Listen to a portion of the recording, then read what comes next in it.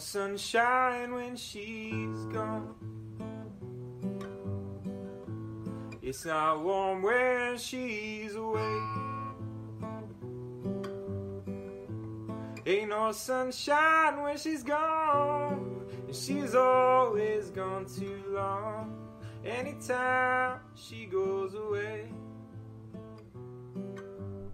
A few years ago, I learned how to walk. Now, I'd been walking my whole life, but what I learned was I didn't really know how to walk. I also didn't know how to go up and down stairs. I didn't know the proper way of getting in and out of bed, and many other simple, basic tasks that we perform every day, I was doing basically the wrong way. Somewhere along the line, my body had forgotten the natural ways of moving, largely because our civilization and the way that we live requires us to do all sorts of things that the human body is not naturally inclined to do. And so over time, we begin to forget how to move naturally, how to squat, how to walk naturally, how to move our limbs in a way that is healthy. Because we now are suited to so many tasks that are associated with activities that for hundreds of thousands of years our bodies did not do, like riding or driving a car, or tying shoes, or walking up and down stairs, or any number of other activities that didn't exist when human beings were still hunters and gatherers, we've kind of forgotten the natural, quote-unquote, proper way to move. And so we wind up in a great deal of pain a lot of the time. One of the ways we compensate for this pain is by using medication.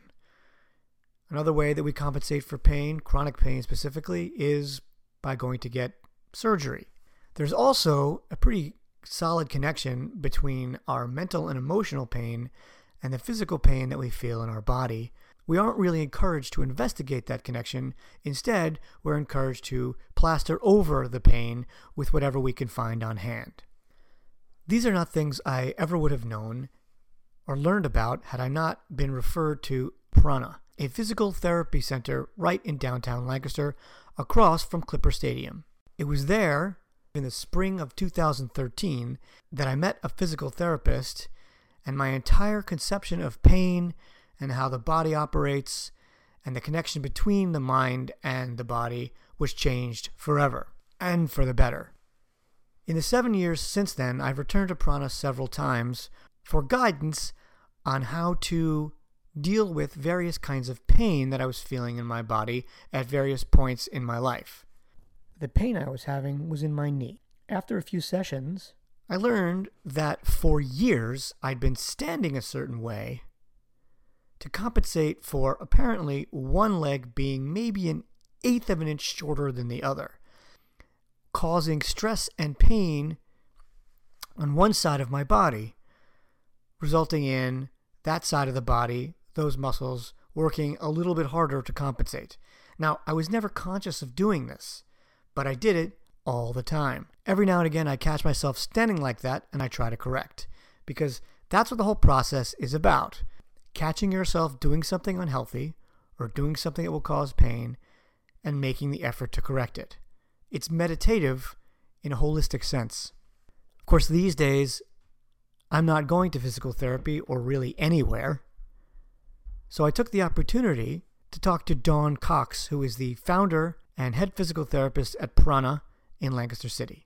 She agreed to talk about her philosophy for treating pain, how she's dealing with working with patients in the age of COVID-19, for What We Will Abide. This is episode 61.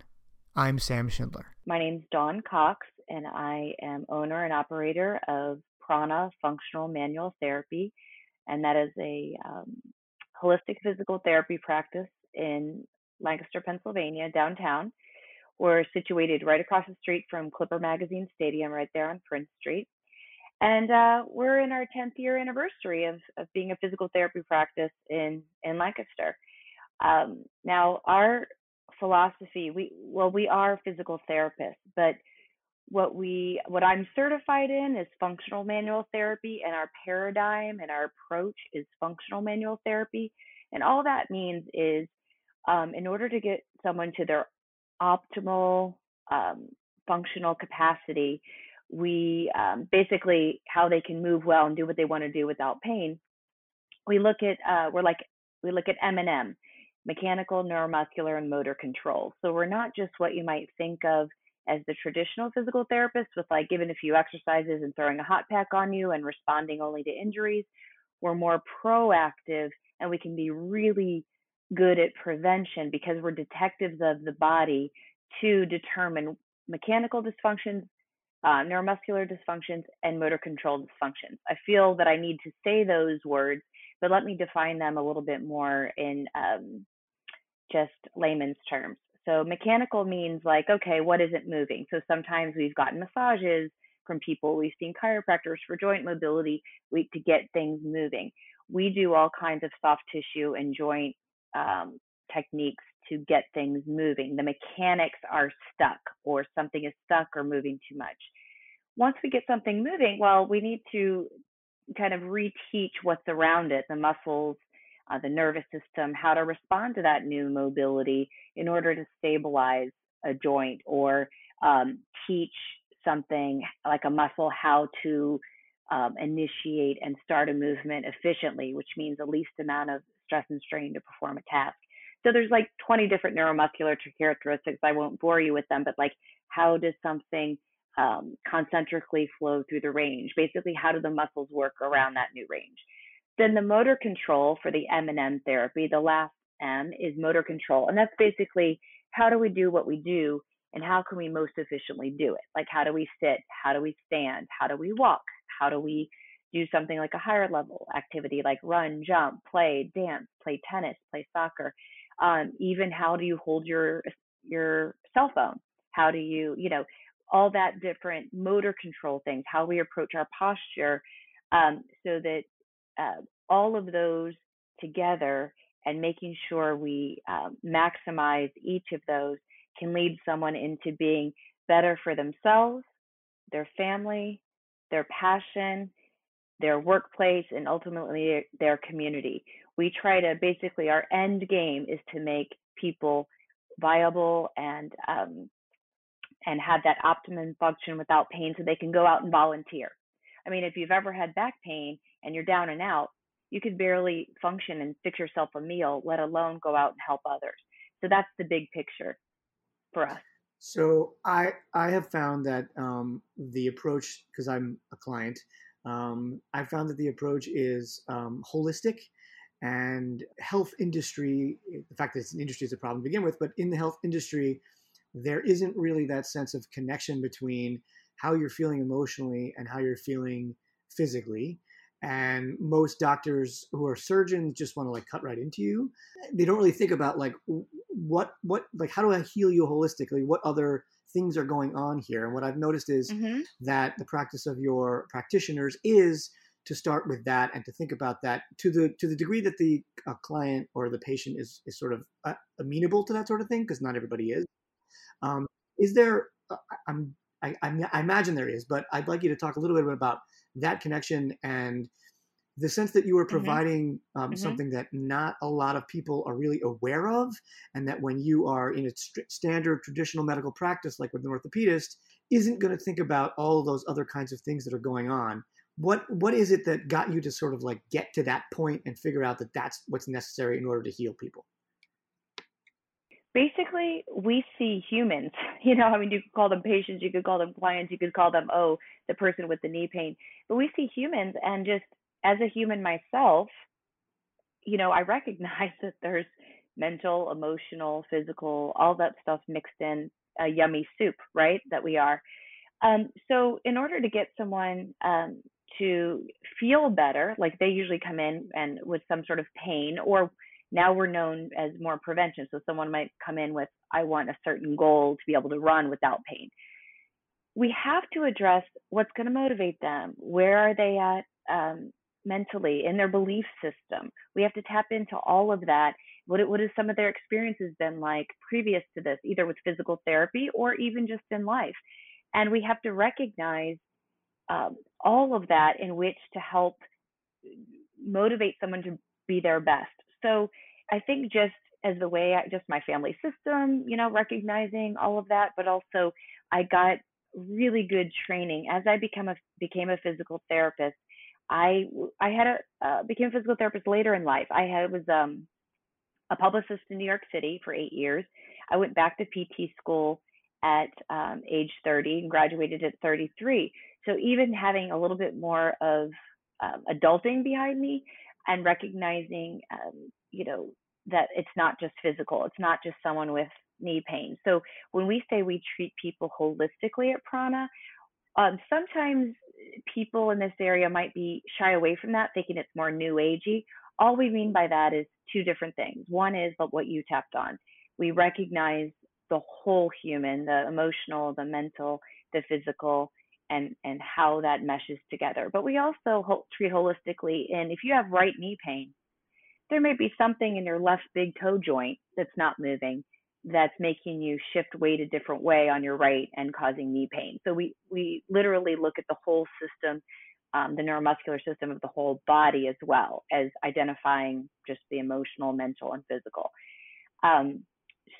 But I got good training in physical therapy school, but also most importantly with a continuing education organization called the Institute of Physical Art.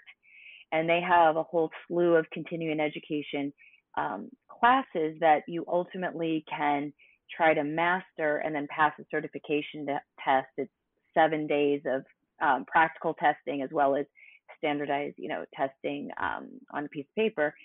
And that they helped define how I approach patients as a whole. It's ran by Greg Johnson and Vicki Saliba Johnson out of Steamboat Springs, Colorado, but we have an international network of those that have been trained to be certified functional manual therapists. And it's with that training post graduating from physical therapy school that really helped me shape and mold to be the best physical therapist that I can be. But that never stops. We constantly are taking, all of us at Prana are constantly taking continuing education classes to better serve the humans that are in front of us. And another one that really helped us is Lorimer Mosley and David Butler. They're physical therapists out of Australia that are really, and as well as Adrienne Lau, Louw. They are putting out there for physical therapists really the pain neuroscience and how the brain is connected with pain. And so we've dived into some of their, education and practices, which is really becoming popular these days, in really recognizing how the brain can be oversensitive and how that relates to pain.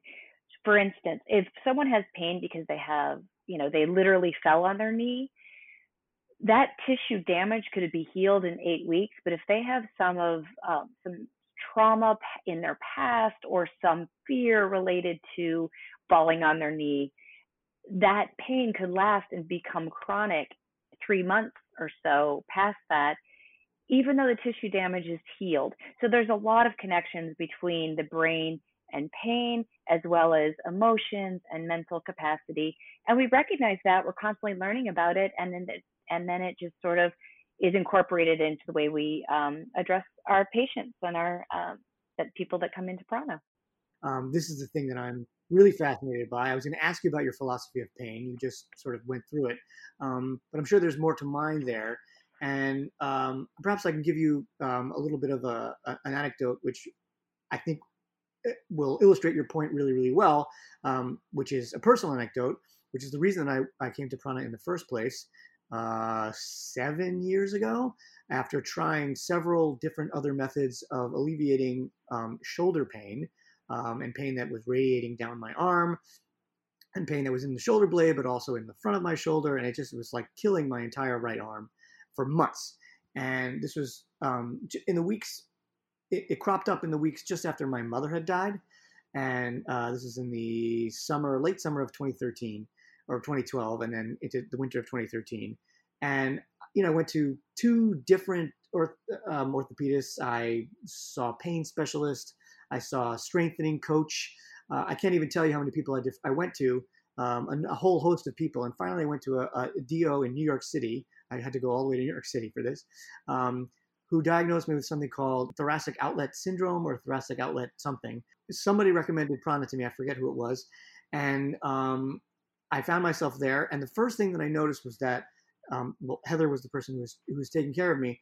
The first thing I noticed was that she was asking me about my emotional state. That was not something that anyone had asked me about before. And it was something that I was kind of compelled to talk about because I wanted to say, hey, I think there might be an emotional component here, but nobody asked me about that. And nobody is even giving me the time of day on that. They just were interested in I had 2 different MRIs, both of which came back negative, whatever that means, or inconclusive. And so I was like, well, clearly I'm feeling pain. If there's nothing structurally wrong with me, then what the hell's going on here? And it was sort of terrifying and made me feel even more helpless than before. So it started there. It started with the recognition that there was an emotional component to this and a whole story of pain that I learned about, which is actually really, really useful. Well, I think those 2-prong holistically, like I was saying before. So let me just start with the physical body, because I do have to say, we are physical therapists, and our paradigm and our practice act for physical therapy, we have to really focus on the physical, the muscles, the joints, the bones, and things like that. But we have to recognize the whole human. So in no way, shape, or form am I saying we're mental health therapists. It's we just honor and recognize that there may be a component, and then we can incorporate that into our practice. But so for one, with the symptoms you've had in the shoulder, and if you came to me and told me, you've seen this one and that one and the other thing, I'm automatically thinking it's probably somewhere in the neck or your first rib. So let me just offer that holistically also means if someone's having pain in their shoulder, it doesn't mean that there's a shoulder problem. It means we need to find out where it's coming from. So we holistically look at the whole body, and it could be, if we're going back to what I said, mechanical, neuromuscular, motor control, mechanically, it could have been your first rib. Yes, your first rib, if you guys all touch the top of your shoulder and go in towards your neck, your first rib comes all the way up to your neck. Could be elevated, which means it's stuck up. Well, the brachial plexus, there's nerves that run over that often give people the symptoms in which you described. Okay, so that'd be the first place I would go. But so that's the mechanics. I would have to work on that first rib to get it down. I'd have to work on some of your neck muscles that are tense, right, that keep it popped up. So the neuromuscular control part would be, I'd have to show the shoulder blade how to move up and down well now, given that new motion, or the neck turning side to side, given that new motion.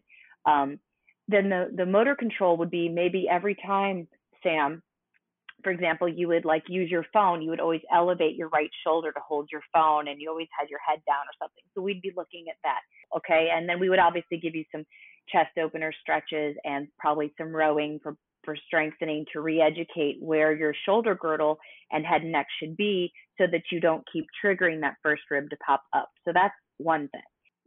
We still need to recognize who is in front of us. You're not, Sam, you're not a shoulder. You are a person and a human. So we have to ask those questions like, how you doing right now? And we even ask on our intake form, how is your stress level on a 0 to 3? I think it's called the PHQ-4. It's an actual form. And so you not only have permission, but we put it out there and you to rate at the day of intake for your initial evaluation where you are on the spectrum of concern, or have you worried for several days straight? Have you worried? So then that cues us to ask more questions about that. And then every time you come in, because we establish rapport with the person every 40 minutes, we can tell if someone's a little bit maybe not themselves or a little off. And then we lean into that and try to ask appropriate questions in a very compassionate way to the best we can, so we can tap into that and give people some permission to explore what they're feeling emotionally. And sometimes that, most of the time, helps to alleviate the pain. We still have to get to the physical that's actually there. What is it that we have sort of forgotten how to do as human beings that puts us in situations where or not necessarily forgotten how, but what kind of habits have we gotten ourselves into because of the way that we live that cause us pain that we don't even really think about, that maybe, 100,000 years ago, human beings would never have done, and therefore they wouldn't have this kind of pain? You know what I'm saying? It's a little bit of a weird question. I do. I do. I think the biggest one is movement. It's to an extreme. If anyone's ever seen Wall-E, the Pixar, I think it's Pixar movie.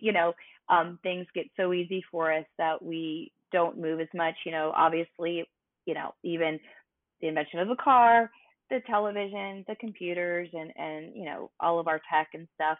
But still, we still have choices. Yes, we don't have to go out and hunt and gather for our food. We can go get takeout, but we still have to be intentional. So that means, and I'm okay with wherever our society is right now, but we have to adapt to it and make good choices for ourselves, putting our physical, mental, and emotional health first. And so movement is the biggest thing we've lost. You have to choose to move now. You're not forced to move.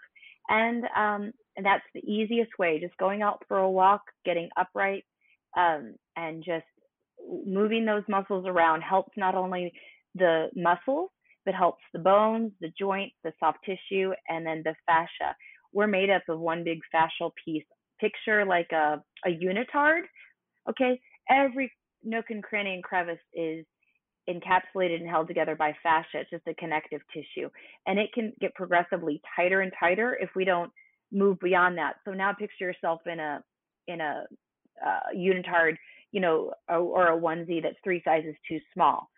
In order to make sure that doesn't happen, we need to keep moving and stretching. That's why yoga is good, and just all different types of dance, and just getting out and moving, or hula hooping, or playing a sport. We've lost movement, I would say, is the biggest one.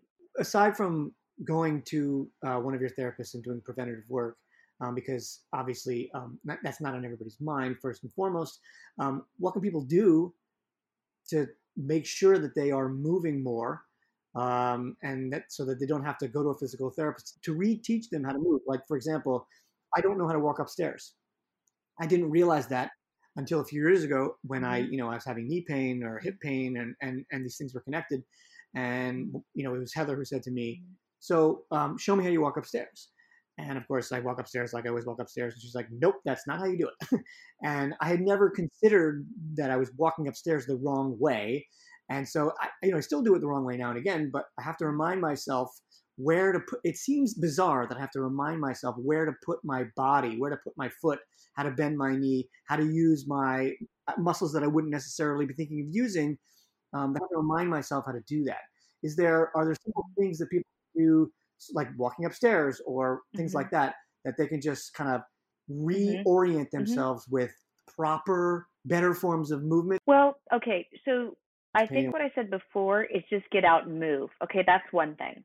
But the quality of how you're moving, that's another thing. And that is where we come in to assess what you can do better so that your movement is actually therapeutic versus causing stress and strain. Okay, so yes, the first and foremost, just get out and move. However, what we see ourselves at, we're trying to have a paradigm shift on why and how someone would access a really good physical therapist who is a detective of the body, who can really assess efficient movement. So we would like you to see us at Prana as like you do your car or your teeth. You only get one body. In your car and your teeth, you go in for regular checkups to prevent something breaking down, to prevent having to spend more money on your teeth or something breaking down to where it's a lot more painful. I don't understand why we don't have that same kind of mindset for our bodies. So what it would look like is this. Everyone comes into Prana, the masses come into Prana or another functional manual therapist near you, coming in every 3 to 4 months for like 2 to 3 sessions. Okay. That way we can pick up on like, okay, let me see you sit. How do you sleep? Okay. Let me see you walk up the stairs. We can pick up, or, oh, you're going to be running now. Okay. Cause it's springtime. You want to get outside. We can just make sure what you're trying to do, you have the most efficient movement possible. And we can pick up on little mechanics on what aren't working. Like you can't run perfectly. If you had an ankle sprain at the age 10, you forgot about, and your ankle bone, your joint doesn't move right, and you've compensated, you don't have pain. We all have our different level of adaptability. We could run on that for 30 years and not have pain, but then all of a sudden you have arthritis in your ankle, you can barely move. Now you have things that you may have to get surgery for, things like that. I respect the surgeons in our area. They're always going to have enough surgeries for traumatic injuries, But we're talking about those repetitive stress injuries that don't have to happen. So what we're trying to call the masses to do is to come see us every 3 to 4 months for like 1 or 2 sessions. And then no one has to have any drama, unless you have a traumatic injury. Everyone can just sort of avoid and prevent repetitive stress injuries so we can keep you at your best and keep you best for your family, your workplace, your community. You're out there volunteering. And I just feel like that's the greater good. So it's hard to say what people can do about the quality of movement. That takes assessment from a professional like us. However, the start would be, if you're pretty sedentary, just get out and move. That's going to help a little bit of the joint pain in your hips and the back and everything. But then incorporate, someone like ourselves to evaluate you to make sure that you're moving well. And maybe it's every 6 months that you come in for one. And then we also really value our virtual wellness clinic that we have here in Lancaster. So we are very collaborative. So we might be the kind of like head of the wheel, but then there's other spokes that come out. So if there's someone that comes into our clinic who, we're investigating and they could use a little bit more core strength, who can't, we could give them some exercises, and we make sure their pelvis is moving well. We make sure their lumbar spine, the joints are moving well. But they may really be loving going into a Pilates class, and we look to Stacy Little at Pilates Synergy sometimes to refer patients to. She refers some of her clients to us who can't get the form right because there must be some underlying mechanical dysfunction. There might be someone who wants to go to the gym. Well, or go to yoga studio. We like to bridge the gap of you going into yoga for the first time. We can review all the yoga exercises and what it requires from the body so that you go in armed with really good knowledge and a base of movement for your body, so that you can maximize those exercise classes or yoga classes versus going into a stress and strain and eventually an injury, if that makes sense. So in answer to your question, in short, you probably need us to assess the quality of which someone's going up the stairs. But first and foremost, everybody just needs to start moving.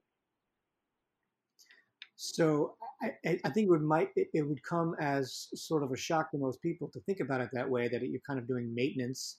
I think most people think, well, I only go to physical therapy if I'm hurt.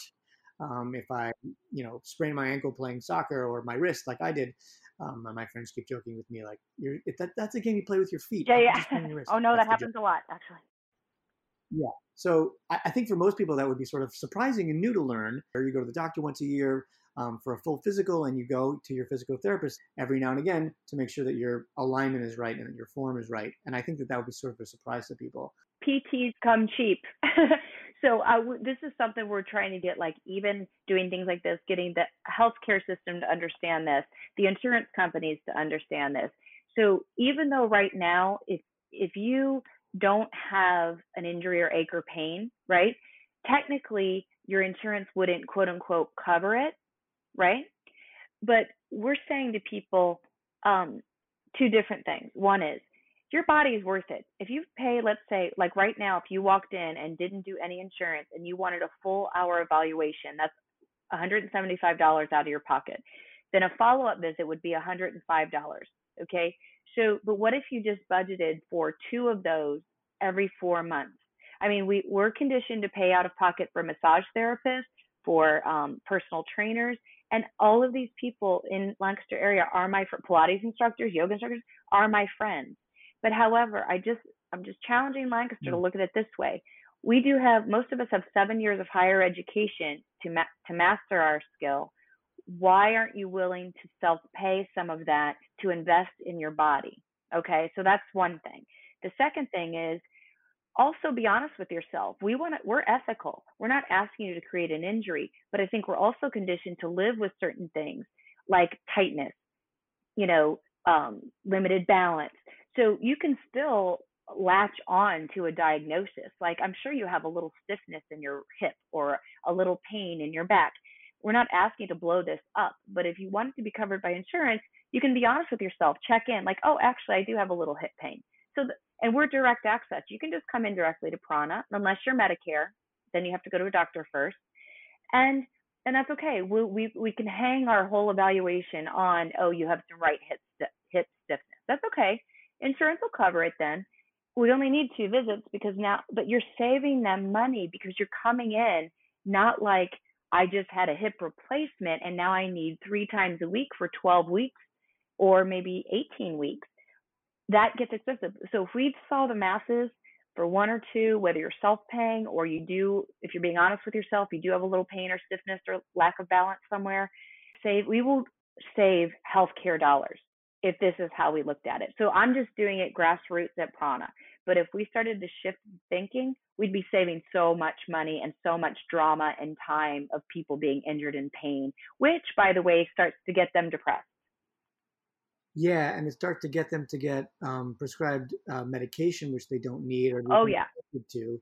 Correct. And then Correct. There's the whole pharmaceutical component of that, which is really pernicious and really exploitative. So, we don't have to spend too much time on that because I'm sure, that's a thing. That's a whole nother, right. That's a whole nother podcast, isn't it? It is. Given the current climate, what's going on with COVID-19, how are you adapting? And honestly, how's business in that? Like, are you okay? Yeah. Because I see Prana as, for Lancaster at least, I mean, this is my personal opinion, but I see it as an absolute necessity. Yeah, thank you for asking. It's been a rough few weeks for us, but what's just overwhelming is it's been a rough few weeks for everyone globally, and I get that. For us, though, as a small business here in Lancaster and someone who is dedicated to the Lancaster community and the whole Prana team, we just hired our 7th physical therapist before all this went down. We had a 3 to 4 week wait list to get in to see us at Prana. We have a thriving business, right? We're recognized and valued here, and we're in our 10th year of being here in Lancaster, Prana being in Lancaster. However, on March 19th, okay, let me back up. Earlier in the week, in mid-March, it came non-essential businesses had to close. Well, we saw ourselves as essential. And during that week, we were already putting, CDC protocols in place. We hired someone just to clean the whole time around us constantly. But on March 19th, when it came down that non-life sustaining businesses needed to close, we could have legally stayed open. And I know some other physical therapy practices in the area did. But for us, ethically, I just couldn't stay open, and this is why. Elective procedures prohibited. Well, that's a gray area. If someone has some knee pain and they just want to get it taken care of, is that elective? It's not life sustaining. It's not like if their knee pain doesn't get better, they're going to die, But I still was going to open. I mean, I went flip-flop for a couple days, but ultimately I did not want any trace coming back to Prana that someone could get contaminated at Prana. We wouldn't be able to completely protect our physical therapist, our administrative team, myself, and all of our families. And Sam, you've been in there, some of these people are like my family. So I couldn't look them in the face and say, you're going to come to work here because we're so important that I'm going to put you and your family at risk. I couldn't do it. Secondly, we couldn't have enough PPE. We all know what that means now, like the masks and the gloves. I didn't have enough on hand at Prana to last us more than a week. So why would we start to open when we couldn't stay open? And I couldn't look at one of my best friends, Eleanor Dunham, who's an ER doc, who's in a hazmat suit every day out in Hershey, testing people and on the front lines. I couldn't look her in the face saying, oh, I'm using masks and gloves away from you. It just didn't sit right with me ethically. Now, in the interim, though, we can do some telehealth. I've been doing about 5 a day, and people are really surprised at how much we can get done virtually. I've mentioned in this podcast the M&M therapy, mechanical neuromuscular motor control. Yes, you're not getting the mechanical with our hands on, but you can get 2/3 of our great paradigm through telehealth for the most part.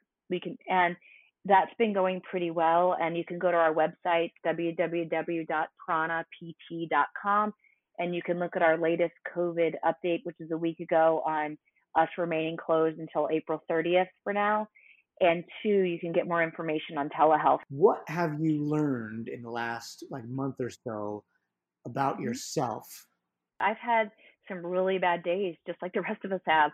I mean, but then a text will come through from a friend, or a Zoom meeting will happen with having happy hour with a friend, or that'll bring me back up. I've noticed that I need to lean on other people at these times too, whether it's my family, my prana family, my dance friends. I take a dance class, a hip hop dance class. Hey, shout out to Morton's Dance Center, Elijah Morton.